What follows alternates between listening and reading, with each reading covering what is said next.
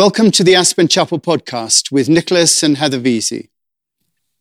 Well, this is the fifth in a series that I'm doing on the Sermon on the Mount, Jesus' main wisdom teaching, where the Beatitudes presents a picture of one who is embodying that wisdom. Jesus starts in the Beatitudes with the importance of not knowing. Wisdom cannot enter those who think they already know. So blessed are those who are poor in spirit, for theirs is the kingdom of heaven. And then after opening ourselves to not knowing, we recognize the lack of the divine in our lives, and therefore we're called to seek it. Blessed are those who mourn, for they shall be comforted. And in recognizing our poverty, we also eschew violence and our desire to make things go our way.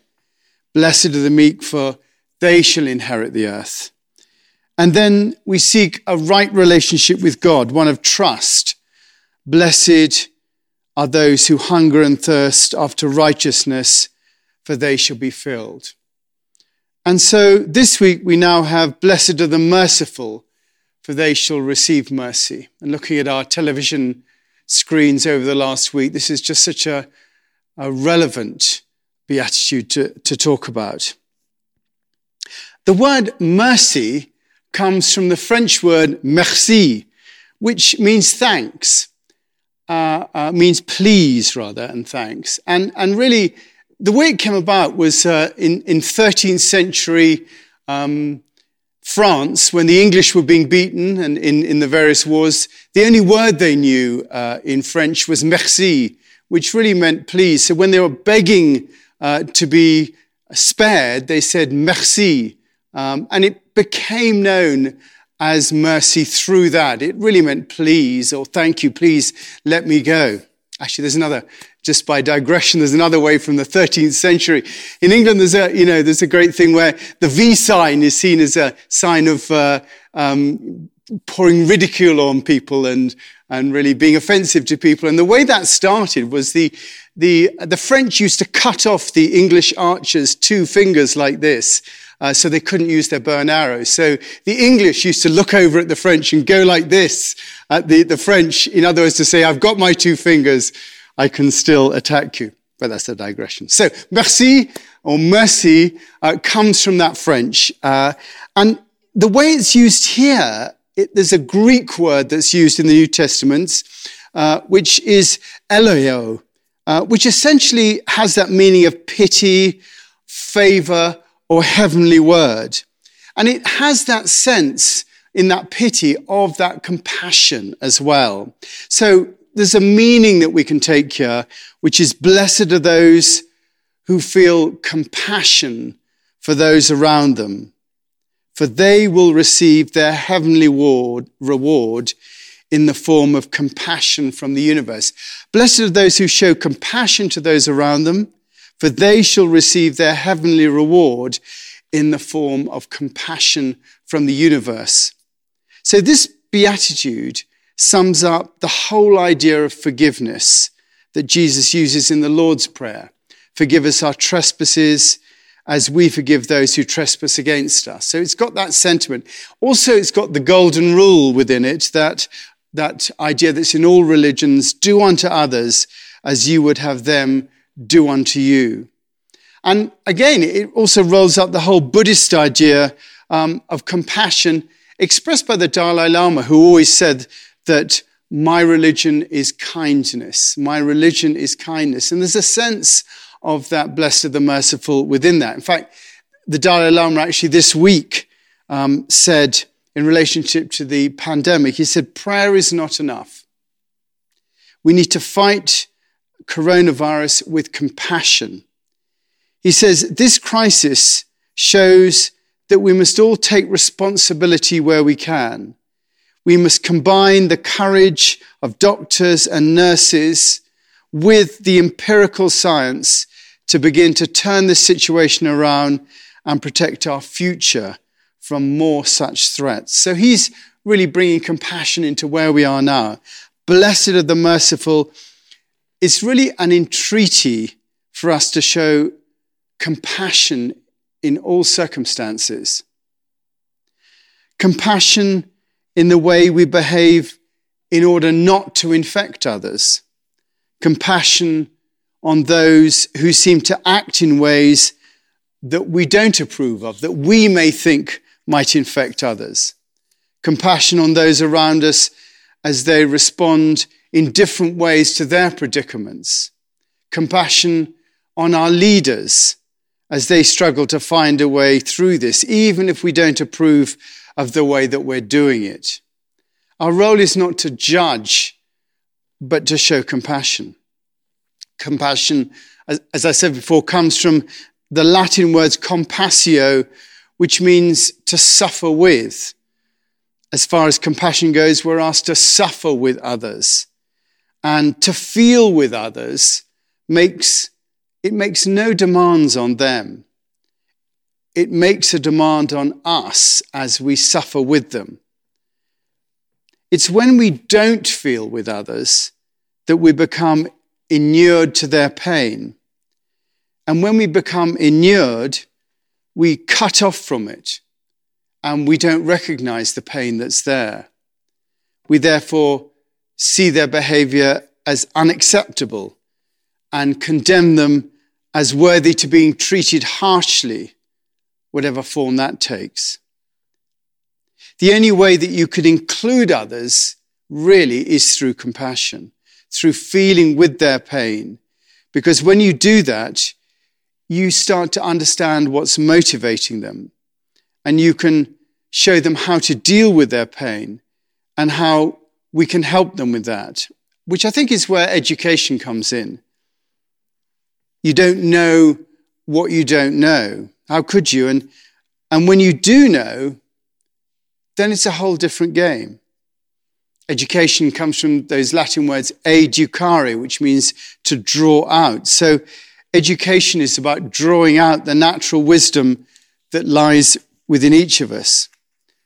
With children, we draw out their understanding, which is different from teaching, which is about showing or pointing out. In later life, when an alcoholic experiences their true powerlessness, they have to face alcohol. Then they realize they cannot drink and they decide to change their lives. That change brings about a change in awareness about the way that their lives work and a change in behavior. And that, put simply, is really what consciousness training is about. Compassion leads to understanding, which leads to empathy, which leads in a desire to educate. And that's the cycle, I think, which brings about health and healing. It's a universal truth, I think, that we're all on the same side. Us, our community, our state, our country, our race.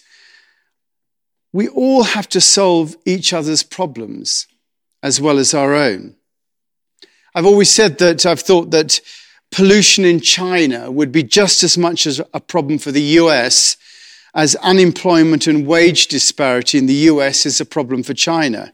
If we don't solve other people's problems, they will be visited us in other ways. Just have to look at the pandemic.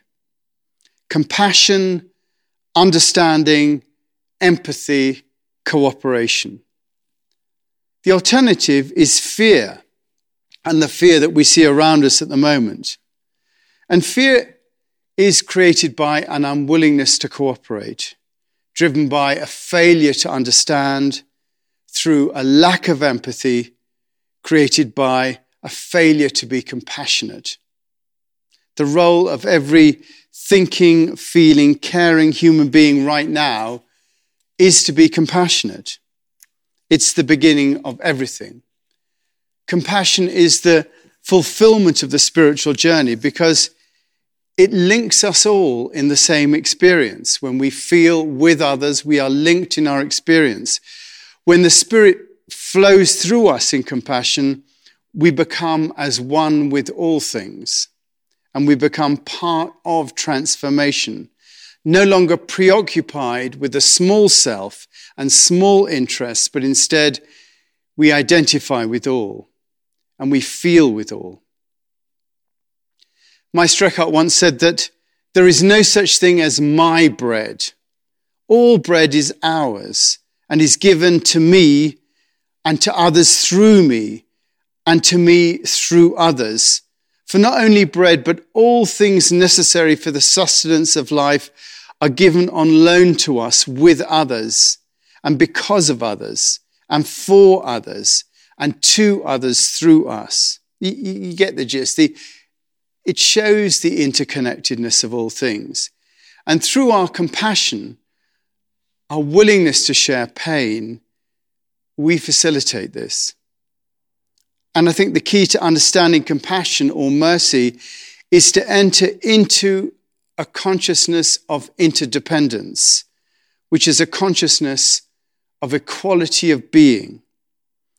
And that compassion is therefore the gateway to our connectivity. It opens the door between us and others, between us and everything else.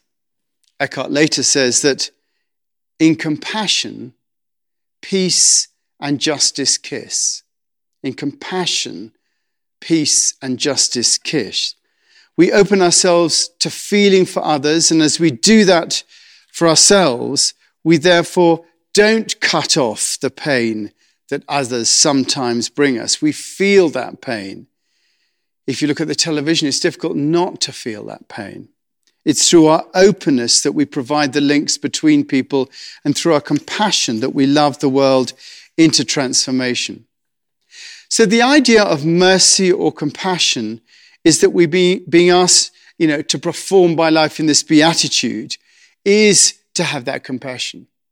But what about the second half of the beatitude, which in return for this, we shall receive mercy or favor from the universe? I mean, how does that work? Blessed the merciful, for they shall receive mercy. Because we know good works and compassion are no vaccine against the virus. They don't help us in that particular way. So how does it help? Well, for me, the very act of compassion is its own reward. Through our compassion, we open ourselves to the universality and the wholeness of all creation. To love our enemies, which is surely a part of this, is to recognize, as it says in the Tao Te Ching, that our enemy is but the shadow that we ourselves cast on the world. The idea that our enemy is, in fact, the shadow that we ourselves cast on the world. So to love the world as we love ourselves is really a gateway into the understanding of the oneness of all things, the non-duality, the holistic nature of everything, the understanding that there is no us and them. There is a soup of carbon atoms and consciousness that is all of us, all of a one, and that we're part of that. And the experience of compassion opens us up into that understanding. You can even sense it with the words themselves in this beatitude. Blessed are the merciful, for they shall receive mercy. Mercy is on both sides of the equation, and it suggests a oneness of experience. Compassion and the willingness to love leads us into this understanding. And this is the greatest reward we can have, because it enables us to see the world as it truly is, to enables us to see the oneness, that heaven is this world truly seen. So Jesus' teachings in the Beatitude lead us into this experience of the oneness of all things. The Beatitudes go beginning with not knowing, poor in spirit, to yearning for God, mourning, to dependence on God, meekness, to trust that all will be okay, righteousness, and now to this understanding that we are all of one beingness, mercy on both sides. We're being asked to see all that's happening out there as in fact a part of ourselves, that in some way the good and evil that happen in the world is a function of the good and evil that happens in all of our hearts. And that just as the whole ocean exists in a single drop, so all of consciousness exists in each soul. We have to act in a way that's congruent with taking responsibility for our oneness with the universe. And it's all about relationship. So this mercy or compassion is in fact the process by which we recognize that we're one with the universe and we act accordingly. Fortunate are those who show compassion, for the true nature of the universe will be revealed to them. That is the favor that we receive. Our compassion, our mercy opens our eyes and our hearts to see the true relationship we have with everything else, our interconnectedness and our interdependence. And this enables us to act out of wisdom rather than the more limited perspective that we're all separate. This leads to us being able to act out of a new sense of duty and responsibility to others. And this is that next level of consciousness, whether humanity knows it or not, that we will collectively move into this way of thinking in order to survive. It's Einstein's new level of consciousness to help solve the problems that created in the first place. From this perspective, we have an opportunity of working with our universe to making the world and everything in it a better place for all of us. As Joseph Goldstein from Spirit Rock recently said, the way we move forward is two ways. You have, first of all, equanimity of the mind and then compassion. Equanimity so that we are at peace and not drawn into every rushing thing that passes through us. And then compassion to deal and have the wisdom to heal. Jesus takes this same route with the Beatitudes, setting our mind into a right relationship with the universe and then opening up through mercy and compassion to healing the situation that presents itself. Equanimity of mind and compassion. And these really I offer as the way forward in our individual lives and to the way we respond to our corporate family, be that here locally, nationally, or internationally. Let's pray. Great. So any thoughts about what I was saying? I realised listening to your talk how the extent to which I fall into judgment and how how easily we do that. Everything from observing how other people are behaving social distancing wise or mask wearing wise, or how we groan and mumble about our leaders, especially political leaders, and there's just so much judgment. And what I felt listening to you was something in me is so tired of that. I just want to say, stop, just stop, and ease into compassion where there is no ego. There's no ego in compassion. And so if we can all just be willing to give ourselves to compassionate acts and compassionate thinking and let our kind of small, tight, mean, egoic selves just fall away a little bit, then we'll be in a much more spacious and healing world. And that's something that we can all do and offer, from our sofas, Yeah, I find that I forget to be compassionate.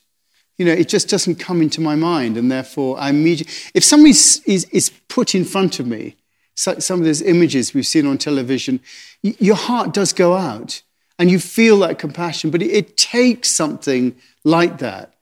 And yet the rest of the time, I find I'm just so in my head that I'm not able to take that little step back out of my mind and feel that nature of that compassion. It's interesting, in a way, compassion is costly on us. It's not easy. Yeah. It's much easier for us to either avoid or run away from what we see or what we don't like, and to, just to avoid it. And I think what we're asked to do is to be willing to bear that cost in a way of actually doing our inner work and of just extending that compassion, compassion to people who really need it, the people, trying to make these decisions and take us out of this situation. And we can even be judgmental about our compassion, can't we? Certain people deserve our compassion and certain people don't deserve our compassion. And when people don't deserve our compassion, we just shut it off, and then we completely judge in that situation. But what's being said in this beatitude is that everybody and everything deserves our compassion, and that it's not appropriate to shut off our compassion in any circumstances at all. Yeah, and this is why I keep coming back to this, but why practice to me seems so important, because practice is the gateway towards compassion and to being able to do it. And through practice, our way of perceiving and our way of seeing and our judging changes. And so that, the condition of the seer affects what's seen. Like we can see differently if we're willing to do what it takes. Yeah. So it is about practice, isn't it, really? I mean, we do bang on a lot about practice here, but really that's what we have to do. You have to when you're forgetting compassion, the only way not to do that is to practice that. You have to practice. It doesn't happen. It doesn't come easily to us human beings. And if you want some help, just a little advert. Heather's 9 o'clock in the morning, meditation, 9 till 9:30, every morning, Monday to Friday. You'll find the link on the website. You just click on that link, on the Zoom link, and there are 30 people there all practicing that sense of compassion. Yeah, and it's so, I feel so drawn to this, and it's so fulfilling, and it feels so meaningful, and something that at this point we can all contribute to the great scheme of things. Great. Yeah. Good. Thanks for listening. If you feel moved to make a donation to the chapel, please go to aspenchapel.org.